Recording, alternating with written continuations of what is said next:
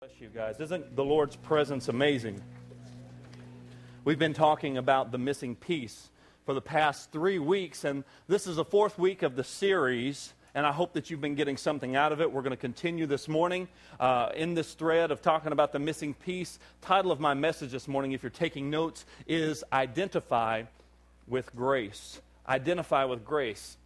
You know, we've been singing about how our God reigns over and over again, just worshiping Him, just honoring Him, saying, God, you reign. You reign. You're higher. You're bigger than anything that could be going on in my life. And you reign. I give you control. You reign in my life. And here's what we're saying whenever we sing that. We're singing that God truly is the missing piece in our lives. We're saying that without Him that we're incomplete. So what do we do whenever we have Jesus in our lives, but we still feel incomplete? We still feel like something's missing. What do we do then? What do we do whenever we are Christians, we're believers, we follow God, we trust in Jesus, we're good folks, and yet we still feel incomplete? What do we do then? What do we do whenever we still battle with these sins? What do we do whenever we still battle with feelings of being insignificant? How do we battle with these thoughts that go through our minds? How do we deal with this stuff as believers?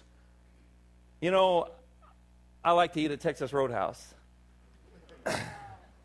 And there's gift cards available, and yesterday was my birthday. I'm just saying, if you want to support Mexico, no, I'm teasing. I can, kind of. I like to eat at Texas Roadhouse, and I'll never forget one time whenever my family ate at Texas Roadhouse in Texas, you know, where it's just known as Roadhouse. And, you know, we were eating there one time, and it was the weirdest thing. It was just my wife and I, and the waitress comes up to me, and she hands me the check, and I pull out my debit card, and I say, you know, here you go. And she said, don't worry. She said, I won't let anybody see your card and know that you're here. And I looked at her, and I'm like, okay, who am I?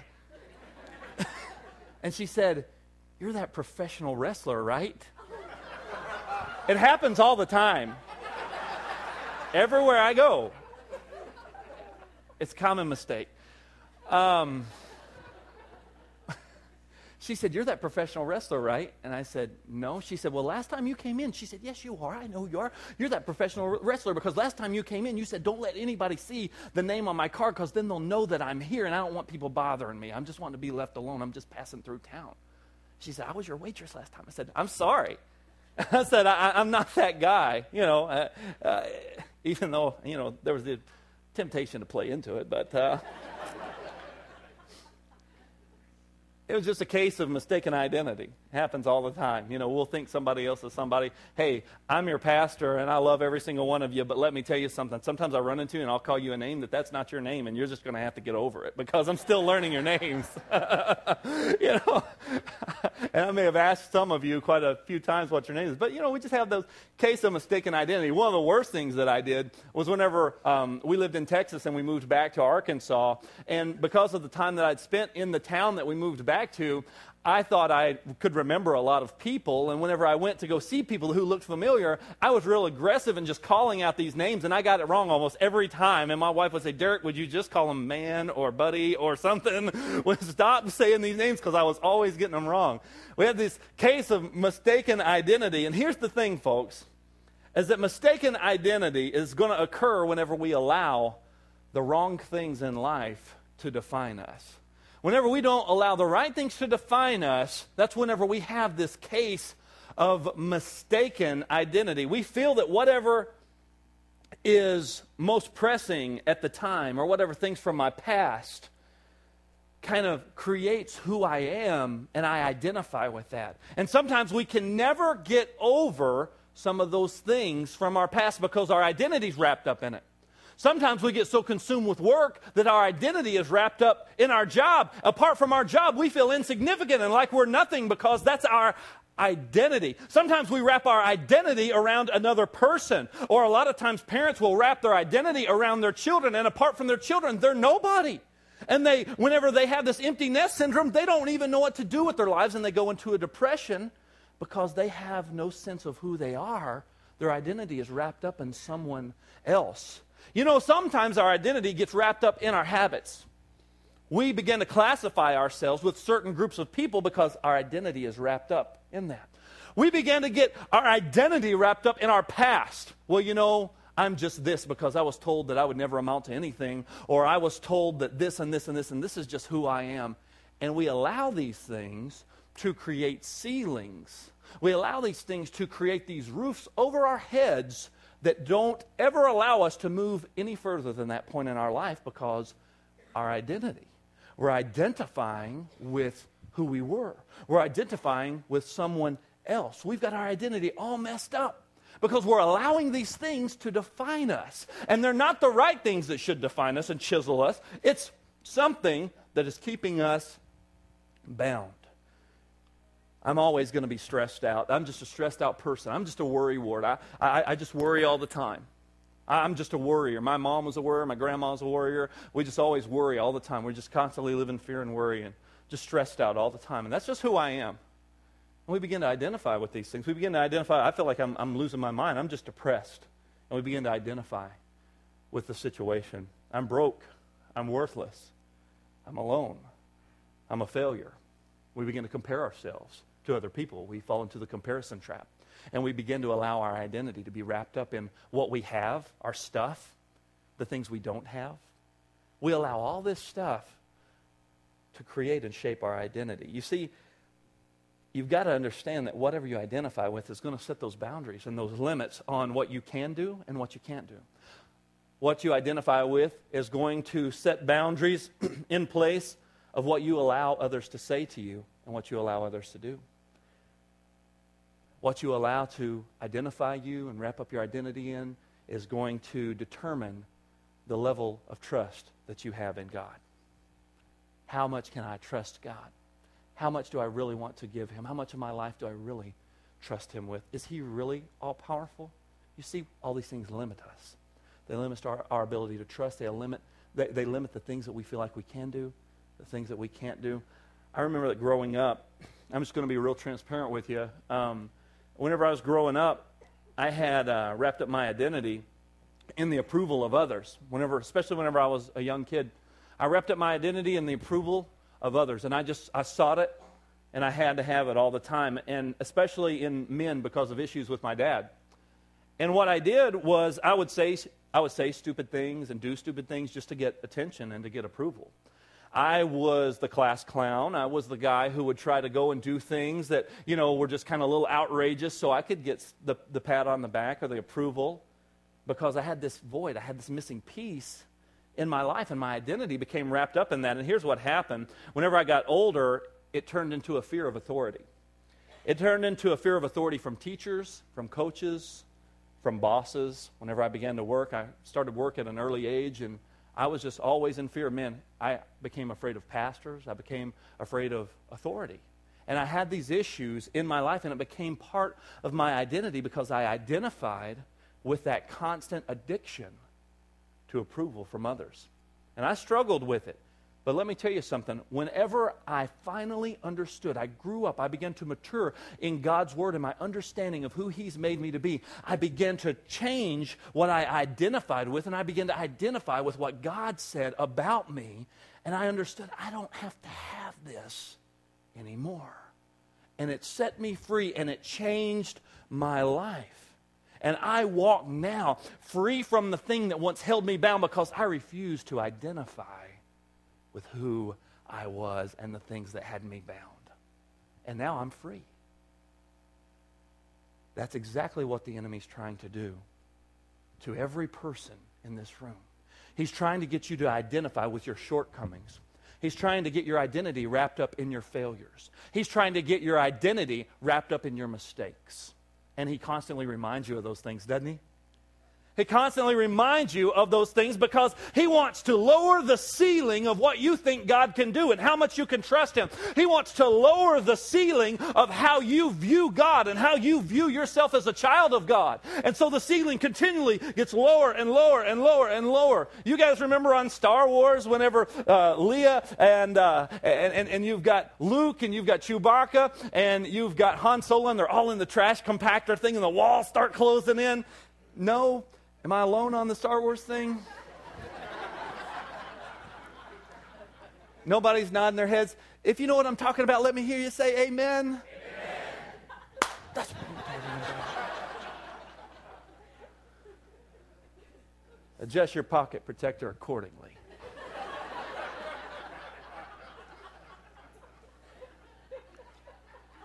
Those walls are closing in. Those walls were closing in on them, and they did everything they could do to try to brace it. And that's exactly what the enemy wants to do with your past. That's exactly what the devil wants to do with all the junk in your life, is he wants to come and try to squeeze you and make you suffocate and make you feel like there's no hope, and you just finally just quit and you give up. You try to find everything you can to fill that missing piece in your life, whether it be an addiction to approval, whether it be an addiction to alcohol, whether it be an addiction to pornography, whether it be an addiction to gossip, whether it be an addiction to backbiting and negativity, whether it be an addiction to lust, whatever it is. You try to take those pieces and cram them in and fill them in, and it doesn't seem to do the trick. And you're constantly looking for that piece to plug in to make the picture whole. And it's not. And the pressure doesn't quit, and it doesn't let up. It may let up for just a season, but it doesn't last. It's only temporary, and it's all because we've wrapped up who we think we are in our identity with that junk that's only lowering the ceiling in our lives. You see, we choose. Somebody say choose. We choose to allow our circumstances and struggles define our identity for us. We choose. You see, this leaves us feeling empty and always seeking for something to fill that gap, something to make us whole. It leaves us always searching, always looking. And I want to share with you what I think is one of the most powerful stories in Scripture in 2 Samuel chapter 9. If you have your Bible, go ahead and turn there. In 2 Samuel chapter 9, I want to kind of set the stage and tell you what's going on here. David is now the king over Israel. He's the second king. The first king was a guy named Saul. Now, Saul was the very first king over Israel, but here's the deal. God rejected Saul. He blew it. He messed up, and God said, you know what? I'm not going to allow you to continue to be king. They didn't vote. It was kind of like, in England now, the successors of the king are by bloodline. They're not by election. It's not a democratic system. You have to be in the bloodline to continue to be in that king's lineage. Well, David was not in the lineage of Saul. He was not a relative of Saul by blood that would qualify him to be the king. David was made king because God said, you know what? Saul, I've rejected you as king. I'm starting over and making a completely new lineage of kings. But here's the thing. Saul had a son. Saul's son's name was Jonathan. And Jonathan, even though he was the rightful heir to the throne, he and David became very close. They became so close that they did something that's called a covenant. They cut covenant together, which means that they had this extremely deep contract and connection, this bond that bound them together. And here's what they made covenant in their agreement. They said that if I'm ever dead and you're still alive, no matter who goes first, you promise to take care of my family. And they both said that to one another. Well, Jonathan dies first, and here's David. And David's the king. And Jonathan, his covenant friend, is now dead. And this is where we pick up in 2 Samuel chapter 9. We're going to start reading in the first verse. Now David said, is there still anyone who is left of the house of Saul, that I may show him kindness for Jonathan's sake? You see that right there, for Jonathan's sake? What he's saying, is there anybody that I can show kindness to because of the covenant agreement that I made between myself and Jonathan? I'm looking to make good on the deal, okay? Verse 2, and there was a servant of the house of Saul whose name was Ziba. So when they had called him to David, the king said to him, "Are you Ziba?" He said, "At your service." Verse 3, then the king said, "Is there not still someone of the house of Saul to whom I may show the kindness of God?" And Ziba said to his king, "There is still a son of Jonathan, but there's an issue here. He's lame. He's lame in his feet." And the king says, "Well, where's he at?" Ziba said, "Indeed, he's in the house of Machir, the son of Ammiel, in Lodebar." Then King David sent and brought him out of the house of Machir, the son of Ammiel, from Lodebar. Verse 6, now when Mephibosheth, that's the guy's name, the son of Jonathan, the son of Saul, had come to David, he fell on his face and prostrated himself. Then he said, "Mephibosheth," and he answered, "Here is your servant." He said, "Here's your servant. I'm here.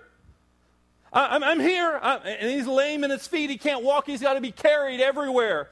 Here's this grandson of Saul, this son of Jonathan, this one that David is looking. He's going, is there somebody I can bless? Is there somebody I can show kindness to? I'm looking for somebody to show the favor of God to. I'm searching because I made this deal. I made this covenant, and I want to make good on that covenant. Is there anybody? Well, there's this guy. His name's Mephibosheth. I guess they were all out of regular names in the Bible. If we were in our church, we would just name him Mike, because that seems to be most guys' name in our church. Mephibosheth was lame in his feet because whenever he was a baby, his wet nurse was carrying him and running, and she tripped and fell and dropped him, and it crippled him for life. And here's Mephibosheth. He's crippled. He's in a town by the name of Lodebar. Lodebar. I looked that word up in the Hebrew. And that name of that town, Lodebar, is a town in Gilead. And its Hebrew name means no pasture. There's nothing good there. It means no communication. It means no word. That's what Lodebar means. So here's Mephibosheth. He's crippled. And he's in a place where there's no green pasture. He's in a place that's not a good place. There's no communication there. You don't go hang out in Lodebar. There's no word. And here's Mephibosheth, crippled in this place of disconnection, in this place of pity, in this place of depression, in this place of emptiness. And here he is crippled up. He has to have everybody do something for him because on his own he just can't do anything for himself. He's crippled up. But David's looking for him. As a Christian, you can be full of Jesus in your heart. You can be renewed, you can be forgiven, you can be set free, and still feeling isolated, still feeling bound, and still feeling empty. Even though you call yourself a Christian, you can still feel pressure. Anybody who says they're a Christian, can I get an amen there? You still feel pressure even though you're saved? Sometimes the enemy still wants to try to lower that ceiling and put the pressure on you and squeeze you out even more, make you feel isolated, make you feel alone, make you feel worthless, make you feel like you're in a place where nobody wants to talk to you. You're in Lodebar. You're in a place with no communication. You're in a place with no word. In other words, the devil wants you to think you're dealing with this all by yourself. You're all alone. You know that sin that you're having a hard time with? You're so weird. You're the only one who struggles with that. Man, if people really knew what you struggle with, golly, they wouldn't even want to touch you. They wouldn't even want to talk to you. You're all alone in this. You know your financial struggle. Nobody would understand. You're all alone in this. You know what's going on in your marriage right now? You're all alone. You're all alone. Nobody would understand. Nobody would get it. You know what you're dealing with at work? Man, you're all alone in that situation. You know those feelings of resentment and bitterness that you have? You're all alone. And it cripples you. It cripples you and it makes you feel like you're all alone and you're isolated. But let me tell you some good news today, folks. The King is looking for you.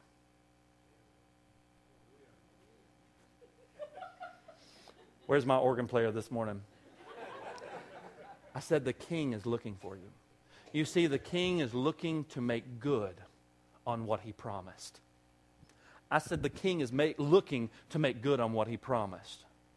The king wants to do it. You've got to understand, if something is in the Word of God, it's not just in there for fun times and good times.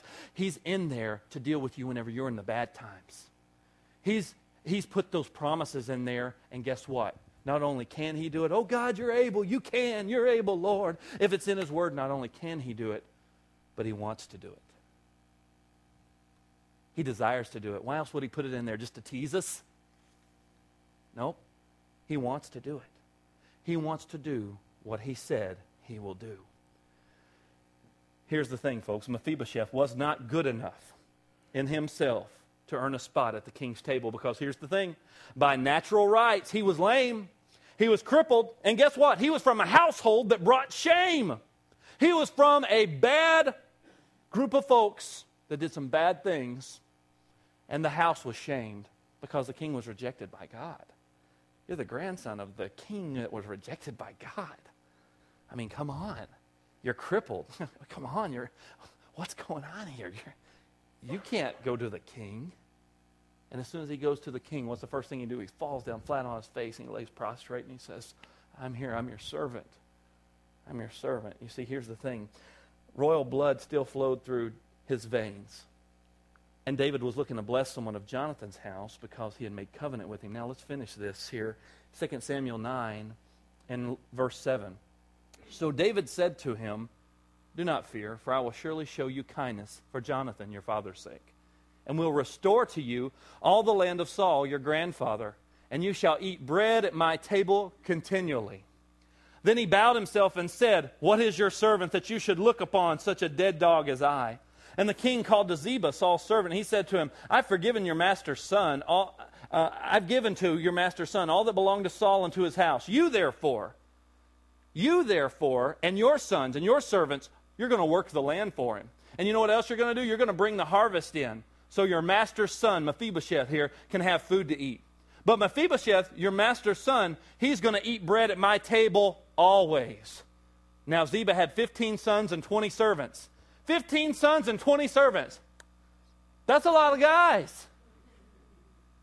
Guess what? They're all Mephibosheth's to take care of him and for him to come in. Verse 11, then Ziba said to the king, according to all that my lord the king has commanded his servant, so will your servant do. As for Mephibosheth, said the king, he's going to eat at my table like one of the king's sons. Oh, somebody. You need to slap somebody and wake up this morning. If that don't mess you up and jack you up, something's wrong with you today. He said Mephibosheth is not going to just sit there alone in Lodebar anymore with no communication and no word. He's going to eat at the king's table, and not only is he going to eat at my table, he's going to be treated like one of the king's son. He's restored him. He's brought him back from that place of no communication, that place of isolation. He's looking for him. He says he's going to eat at my table like one of the king's son. Then Mephibosheth had a young son whose name was Micah, and all who dwelt in the land of Ziba were servants of Mephibosheth. So Mephibosheth dwelt in Jerusalem, and he ate continually at the king's table. But look here, he was lame in both of his feet. Wow. He was still lame. But you know what happened whenever he got picked up by those servants? Watch this. He got picked up by those servants, one guy on each arm. Let's just imagine this together. Carried him to the king's table to be treated like one of the king's sons. Whenever he sat down at the king's table, they'd scoot his chair up. And you want to know what would happen to his lame feet? You couldn't see him anymore. Because you want to know why? The king's table covered his weakness. The king's table covered his iniquity. The king's table covered his disfigurement. The king's table covered the thing that had isolated him, that had kept him in depression, that he had identified with. He was no longer old crippled Mephibosheth down in Lodebar. He was a son of a king. And the king's table covered him. And he said, he's going to eat at my table always. And I'm going to take care of him. He's going to be treated like one of the king's sons. Mephibosheth became identified by the blood that flowed through his veins, and it brought him out of Lodebar. And here's what it did. It caused him to be seated at the king's table. Now, here's the thing. I want you to check this out. Galatians 3 and verse 29. It says, if you are Christ, then you are Abraham's seed and your heirs according to the promise. That means that you're connected to something that you couldn't have been connected to any other way than Jesus Christ. That means now you're a part of a heritage and an inheritance that is yours only by faith in Jesus Christ alone. He said, if you're Christ, you're Abraham's seed and you're heirs according to the promise. Now tell me this morning, church, tell me this morning, Word of Grace, here in Sheboygan Falls, Wisconsin, tell me whatever junk you're going through, tell me whatever hard times you're going through, tell me whatever identity crisis you may have been slipped up in, whatever kind of pressure, whatever kind of ceiling is being lowered in your life that the enemy's trying to squeeze you and get you to quit and give up, is greater than God saying, he's my son. This is my daughter. They're going to be seated at the king's table because they're in Christ. They're a part of something they couldn't have been a part of before. Which identity are you going to find yourself wrapping your mind, your heart around? What are you going to identify with? Are you going to identify with your past? Are you going to let your past always haunt you and always keep you from moving forward? Are you going to let what was done to you and how you were treated, even if it was beyond your control, it was something you had no say-so in? Somebody said something to you, did something to you, treated you a certain way. Are you going to let that squeeze you to the point to where you allow your identity to be consumed with your crippledness, with your brokenness, with staying in Lodabar, being broken? Or are you going to identify with how God sees you? Because God says, pick him up. Pick her up out of that junk. Pick him up. You choose. Are you going to hang out in Lodabar, or are you going to choose to identify with what Jesus has done? You see, 2 Corinthians 5:17 says, therefore, if any man is in Christ, he is a new creation. Old things have passed away, and behold, somebody say all things have become new. You see, before Jesus, we allowed our pain, we allowed our suffering, we allowed our hurt, we allowed our shame to cripple us up from being free like God desires for us to be. But just as King David was seeking Mephibosheth out, church, I believe that this morning God is seeking you out. And I believe that he wants to bring you to his table. And he wants to cover your weakness with his strength. And he wants to bring you to a place where you get a new identity. Therefore, if any man is in Christ, he is a new. Somebody say new. Don't you like new stuff? I like new stuff. You like new cars? You like new TVs, new houses? We like new things. That new car smell. We even try to replicate that scent, spray it in our cars to keep that new car smell. We like new. That's what Jesus has done. He's made you new. He has made you new, not through your own works, because guess what? You couldn't earn new. You couldn't try to be new yourself. You could buy some new clothes, put some makeup on, get you a nose job. You could get you hair plugs. You could get all kinds of stuff. You still look the same. When you get saved, you still look the same. If you get saved and all of a sudden you come out looking like some kind of model, or you come swolled up like a wrestler, if that happens, then we would have a line all the way down the street of people begging to get in here to get saved. What does he create new in you? He creates a new heart. He puts his spirit in you, creates a new spirit in you. He said, I'm going to take who they were and let it be just completely destroyed, and I'm going to make all things new.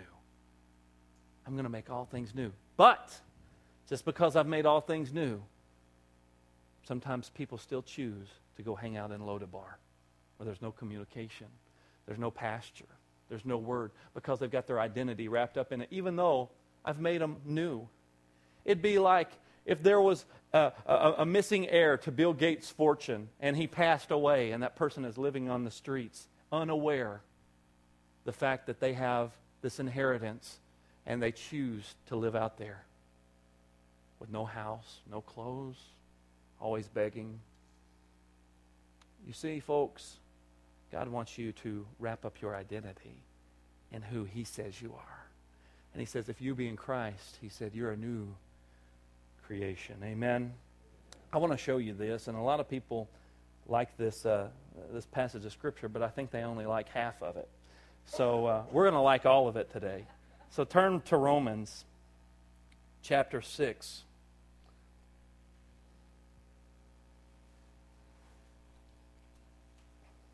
Romans chapter 6 and verse 1 says, what shall we say then? Are we going to continue to live in sin that grace may abound? Certainly not. We're not going to do that. How shall we who died to sin live any longer in it? How are we going to identify with who we used to be? How are we going to continue? Because He's already made us new. His grace, He's cleansed us. He's made us whole. But yet, we're not supposed to live in that sin anymore. We've died to that. We're supposed to change our identity. He said, how long are we going to live in that? He said, or do you not know that as many of us as were baptized into Christ Jesus, we were baptized into His death? Now, Christians, they can get that part. We like that part because we understand who we were. We want that to be gone. And so we have an easier time swallowing this part of this text saying we were baptized into His death. In other words, I died with Christ. Who I was died with Christ on the cross. He took my sin. He took my shame. He took all these things on the cross for me. But here's what is continued to be said right here. Therefore, we were buried with Him through the baptism into death. That just as Christ was raised from the dead by the glory of His Father, so we also should walk in newness of life. For if we have been united together in the likeness of His death, then certainly we also shall be in the likeness of His resurrection, knowing this, that our old man was crucified with Him, that the body of sin might be done away with, that we should no longer be slaves to sin. For he who has died has been freed from sin. Now, if we died with Christ, we believe that we also shall live with Him, knowing that Christ, having been raised from the dead, dies no more. Death no longer has dominion over Him. For the death that He died once for all. But the life that He lives to God. Likewise, you also should reckon yourselves dead. See, that's some redneck talk right there. You should reckon yourselves to be dead indeed to sin, but alive to God in Christ Jesus our Lord. Therefore, do not let sin reign in your mortal body, that you should obey its lusts. What did He say? He said, identify with the death, yes, who you were. It's gone. But guess what else I want you to identify with? I want you to get out of Lodabar. I want you to get out of the place of no communication. I want you to get out of the place of feeling alone and pressured and the ceiling being lowered because you've wrapped your identity up with your past. He said, you got to identify with Jesus in His life. Don't just identify Him in death only, but identify with Him in life. That's the other half that we never think about. We never emphasize. We not only need to identify that it's gone, but we need to identify with what is. We need to identify with what He's done and what He wants us to do now. What He's created us to do now. He's created us to walk in victory over sin. Amen, somebody. He's created us to walk in victory over depression. Amen, somebody. He's created us to walk in victory over all this junk that would try to pressure us and squeeze us and destroy us. He's created you and I to walk in victory, but we have to get a new identity. We've got to identify with Christ, not only in death, but in life. It's a choice that we make. It's a choice that we make. Are you going to let the devil always bring up your shortcomings and your failures and who you were to the point to where you're going to wrap your identity up around it? Are you going to identify with His life? Because the Bible tells me that I'm a new creation. And I think that if it was written in there for me, it was written in there for you too. So if I'm in Christ, I'm a new creation. We've got to learn to allow our identity to be wrapped up in what God said about us. We've got to identify with His grace that He has poured on us, and not by our shortcomings, not by our failures. In Ephesians, the 2nd chapter, and the 8th verse, go ahead and bring that up, Ephesians 2, says, for by grace you have been saved through faith. By grace you've been saved through faith. You see, it's a gift of God. It's not by works. Because if it was by works, then you could say you did it. You would walk around and say, oh, I'm so saved and I'm clean and I'm made new because of what I've done. No. He said, you've got to keep this thing in perspective. This is not because of you. This is not because of what you've done. This is just by faith in what Jesus did. You see, Mephibosheth, in his own right, he should have been thrown out of the king's presence because he's crippled. He's from a house that's shameful. He's from the former lineage of the former king. But because of the covenant that he made, the agreement that he made with Mephibosheth's father, he was welcomed. He was looking for him. He was looking for somebody to bring to his table. Is there anybody I can bless on behalf of Jonathan because I made this covenant agreement with him? Let me tell you something, folks. If you're in Christ, all things are made new. If you're in Christ, you're Abraham's seed. You're heirs according to the promise. You're heirs. You're now a part of something you had no business being a part of because you're a sinner. You've got all this junk to deal with, but because of the grace of God, He set you free. Because of the grace of God and your faith in Him, He has made you free. Now let me ask you today, what are you going to do with that? What are you going to do with that? I mean, really. The temptation is going to be to go, yeah, Pastor, that's good and all, but you don't know me. You don't know where I come from. You don't know how my father treated me. You don't know what people say about me. You don't know what I'm dealing with at home. You don't know the physical abuse I've endured.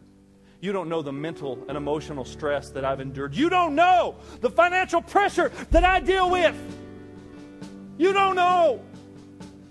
You don't understand. This is great and all, but you don't know. I know that God's grace is big enough to cover you and bring you to the table. I know that His grace is big enough to bring you to the table, but you know what? You've got to get out of Lodabar. You've got to get out of that place where there's no communication, where there's no word, and you've got to identify yourself with His word. You've got to identify yourself with what He said about you. You've got to identify yourself with His grace. His grace that's amazing. And in His grace we're complete.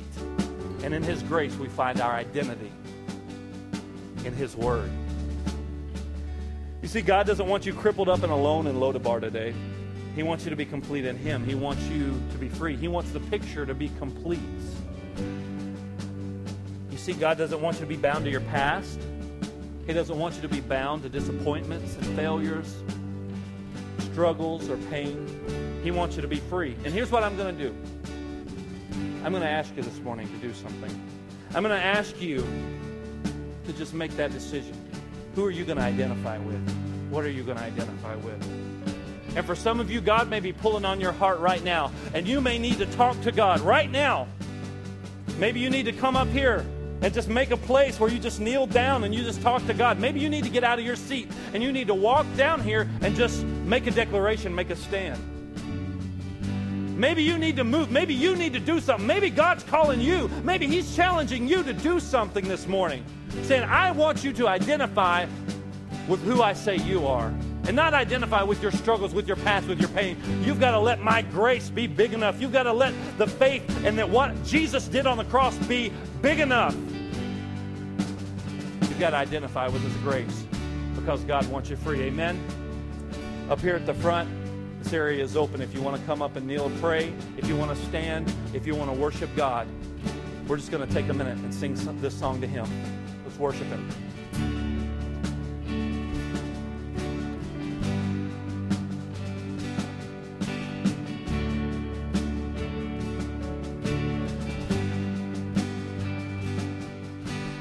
Amazing grace, how sweet the sound that saved a wretch like me.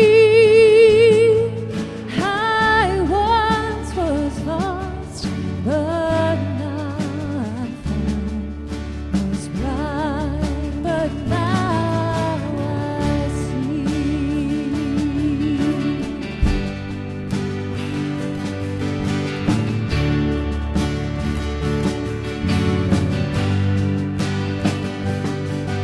Was grace that taught my heart to fear, and grace my fears relieved. How precious is that grace appeared the hour I first believed. My chains are gone, I've been set free. My God, my Savior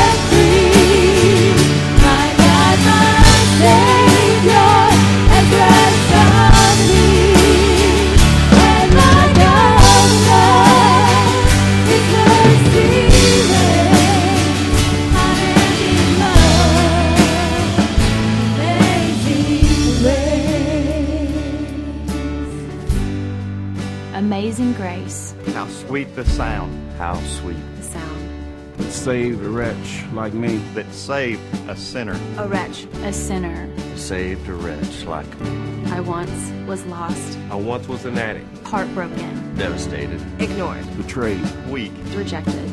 But now I'm found. But now I'm clean. Strong. I'm loved. I'm encouraged. I'm rescued. I'm at peace. But now I'm pregnant. I once was blind, but now I see. Was abused. But now I'm loved. Was afraid, but now I sing. Was sick, but now I'm cancer free.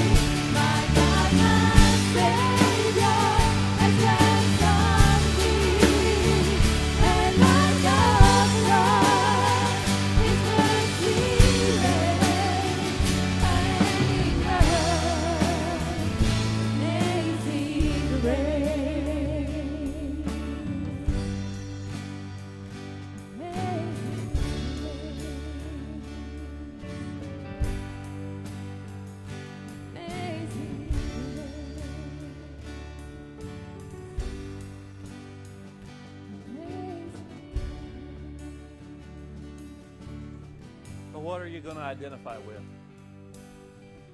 You're going to identify with the chains. You're going to identify with the ceiling that's trying to crush you, that the enemy's constantly reminding you of. You're going to identify with grace. I choose this day to identify with what Jesus says about me. Amen? I choose this day to identify with the fact that I'm free, that I'm seated at the King's table, and that He's covering my weakness, that through my weakness His power is manifested and made strong. It's not by my works, or otherwise I could take credit. It's by faith in Him, and what He did was good enough. How many of you know what Jesus did was good enough? You know that? You know what was good enough? Maybe you're in this place today and you say, Pastor Derek, I need to make that decision. I need to make that declaration. I need to get saved by that grace through faith. If you would just bow your heads with me for just a minute. If there's anybody here in this place today that would say, Pastor Derek, I need to give my heart to Jesus today. Or maybe you did at a time whenever you were younger, or you've done it in the past, but you need to just reaffirm that commitment today. If there's anybody here in this place like that, just lift up your hand and put it right back down. I see that hand. I see that hand. I see that hand. I see that hand. Hands are going up all over the room. I see that hand. More importantly, God sees it. I see that hand. Sir, yep, you can put it right back down. I see that hand. Anybody else in this place today? Church, I want you to repeat this after me. Say, Jesus, I identify with you. I trust you to make me new. I give you my heart. I invite you to make me clean and be my Lord, be my Savior. I trust in you. I am saved by grace through faith, and I choose to identify with that grace. Not with my past, not with who I was, not with what others have said, but by your grace. In Jesus' name, amen. If you said that prayer today, I want